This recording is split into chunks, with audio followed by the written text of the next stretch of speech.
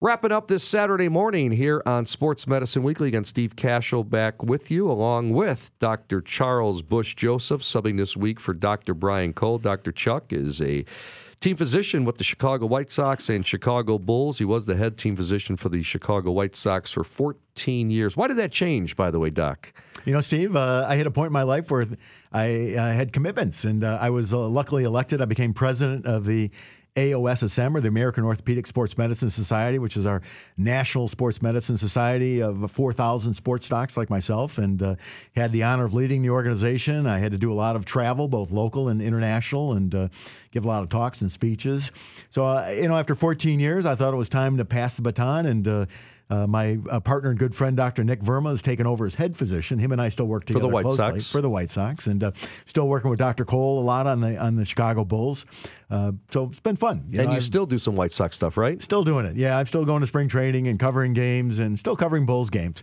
My presidential duties were a lot of fun. You get to interact with sports medicine surgeons of all levels, all over the country, if not even all over the world. And I can tell you in my international travels, they all want to know what we do here. They all want to know how we treat our professional athletes, whether it be South America or Europe or Asia. It was very interesting. We're still the center of orthopedic knowledge, and specifically in sports medicine. If you look at articles published in sports medicine, over 60% of all articles published internationally come out of the United States. Many of them come out of Russia and Chicago. Absolutely, that's why we're one of the leading institutions in the country, and proud to be part of it. Well, when you're around the world, it helps to have a 6-time world champion to talk about that you work with the Bulls and a World Series champion with the White Sox, right? I will admit that when I'm on international travel, they all know the Bulls. The White Sox, they say Cubs more often than Sox. So. Okay, fair enough.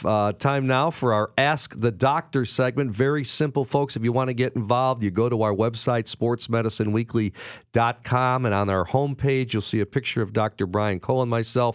Right underneath our picture, you can click on a link and ask the doctor a question. All right, first one I've got here from Harvey in Northbrook. All right, Doc, this one's for you. How do I improve my flexibility because I am extremely unflexible? Steve, I got to tell you, this is probably the most common thing why patients come to see us, certainly in patients over the age of 40. We all get tighter as we get older. Our collagen starts to cross-link more, so our tendon and ligaments just naturally get stiffer. So that's a normal process of aging. Now, if you're starting a little bit stiff, you're going to end up a lot more stiff. If you're starting out hyper-flexible, then maybe it won't bother you, that interval change. So really, I tell patients over the age of 40 that flexibility is much more important than strength.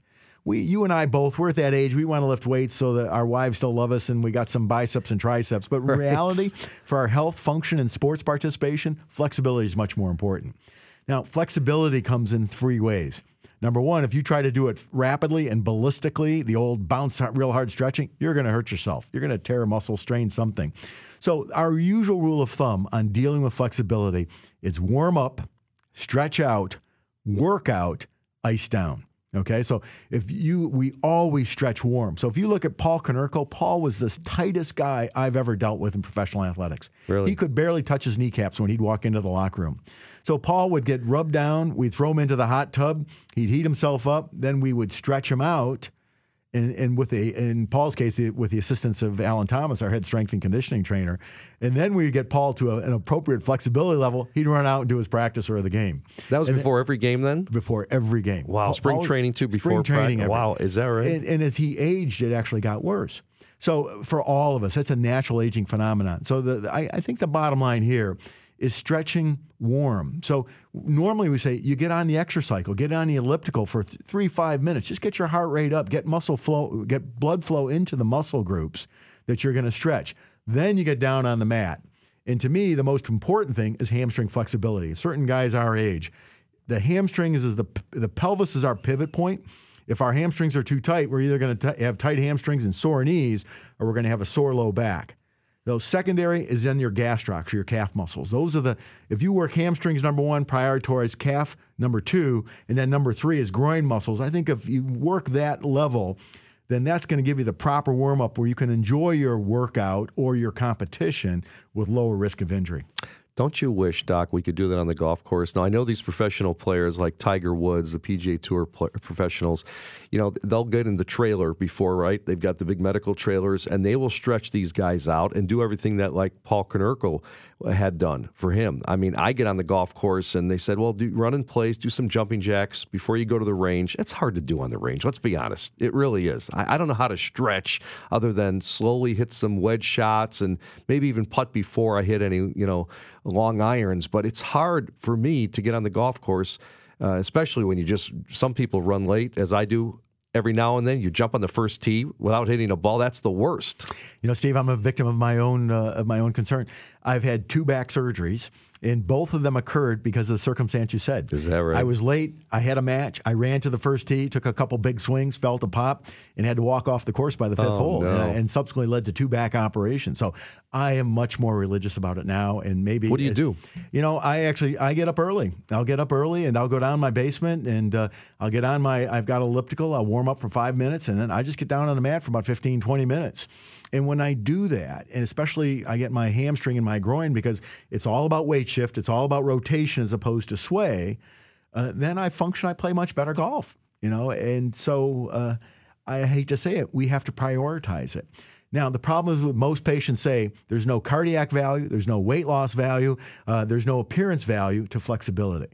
So we normally prioritize our exercise to calorie loss, strength and appearance, and function, whereas reality, that flexibility warm-up is probably the most important thing about all our function results. Interesting stuff. Again, Dr. Charles Bush-Joseph with us this week, subbing for Dr. Brian Cole. Okay, next question in our Ask the Doctor segment, Dr. Chuck, is something out of the realm of orthopedic practice. And this comes from Jimmy and Darien asking, what's new with this year's flu vaccine? Well, Steve, despite being an orthopedic surgeon, I actually do have a little bit of expertise on this. And the background on this is, as I work in a hospital as a surgeon, we are mandated to have the flu vaccine every year. We have no choice. If you don't have your flu vaccine sticker, you can't even walk in the hospital. So the theory is that the flu vaccine is cultures that are developed months before the flu season. And so the scientists need to really almost prognosticate which strain of virus is going to be the most virulent. And so every year they take a guess at it. And it is indeed an educated guess. Unfortunately, for the 2017 flu season, the vaccine was only about 30% effective for the actual flu viruses that were symptomatic and infecting patients. The theory is this year they've got a much better estimation. The preliminary data they have on the flu strains that are out in the community are much better aligned to the vaccine. So we're hopeful we're closer to a 70 to 80% effectiveness rate of the vaccine. We always hear it's made with eggs. Is that true? Well, there's a lot of it's biologic. It's all proprietary. It's very, very expensive. It's not just dipping it in an egg. And let me dispel one last myth that say that I always believe that, I'm getting a flu vaccine, I'm going to get flu symptoms. Because the old theory was, you're getting dead or deactivated virus, but you'll still have some reaction. And to me, I personally thought that was the case. I'd get the flu vaccine, I'd kind of feel lousy for a day or so. I've talked to every infectious disease doctor who said it's all in your head. That's the placebo effect. Whether that's true or not, that's sort of the information I've gotten on that. It's good to ask that question, though. I'd like to know that too, right? You got to ask the question. We all feel kind of weak, or my arm hurts, or I feel a little flu bug coming on. Steve, I would use that as an excuse. I would say I'm going to go home and take a nap. Good stuff. All right, last one before we say goodbye and turn it over to Inside the Clubhouse with Bruce Levine and Matt Spiegel coming up next here on 670 The Score in our Ask the Doctor segment. This is from Ronald asking you this question. I'm a runner, 65 years old. I've had 2 arthroscopic surgeries on my knees. My doctor said I have arthritis. Besides cortisone shots, what else can I do? There's a couple things to look at. Generally the rule of thumb is that if you tear a meniscus and you get your knee scoped and you were a runner beforehand, your odds of returning to running are probably about 70%. Now, that 70% is sort of compounded now after a second surgery. In reality, the more shock absorber, the more meniscus you lose, the less your ability to take impact and load. So I'm assuming that you've obviously had 2 scopes now. There's a couple other prognostic things we roll into this. If you're bow-legged, and you lose your medial meniscus, that's a much worse prognosis. Where if you're a little bit knock-kneed, that's a better prognosis. So if the steroid shots start not to work, the next level of care we go to are these visco shots or the visco supplementation shots. And, it's a little bit dicey to approve. The physicians, your providers have to go through some hoops to get them approved. But in reality, I find those effective in patients. Probably about anywhere from 60 to 75% of patients who get these visco shots can get to a higher level of function. Now, if you've had the visco shots and those have failed, then you're getting into the experimental reign. And then that's where we start our PRP shots, our stem cells, and all those other types of which we would consider, or what the FDA considers, experimental types of therapies and treatments. Lots and lots of information in the lay press. Some of it's a little bit concerning. Some ads are misleading. Some are appropriately cautioned. The one thing I can tell you for sure, insurance is paying for none of this. This is all out of the pocket expense paid for by the patient that can go anywhere from $800-900 up to $2,000 or $3,000 $4,000. And so as consumers, we have to be very, very careful. And I really suggest to all that if you're considering these types of alternative, biologic alternatives to care, these are things you should be discussing either with your primary care physician or, more importantly, with an orthopedic surgeon. There's lots of ads. The Chicago Tribune every week has full-page ads on stem cell and regeneration clinics. I'm telling you right now, none of this is approved by the FDA. Some of it is effective. The effectiveness is variable, but you need to be educated. Again, anything that sounds too good to be true usually is not.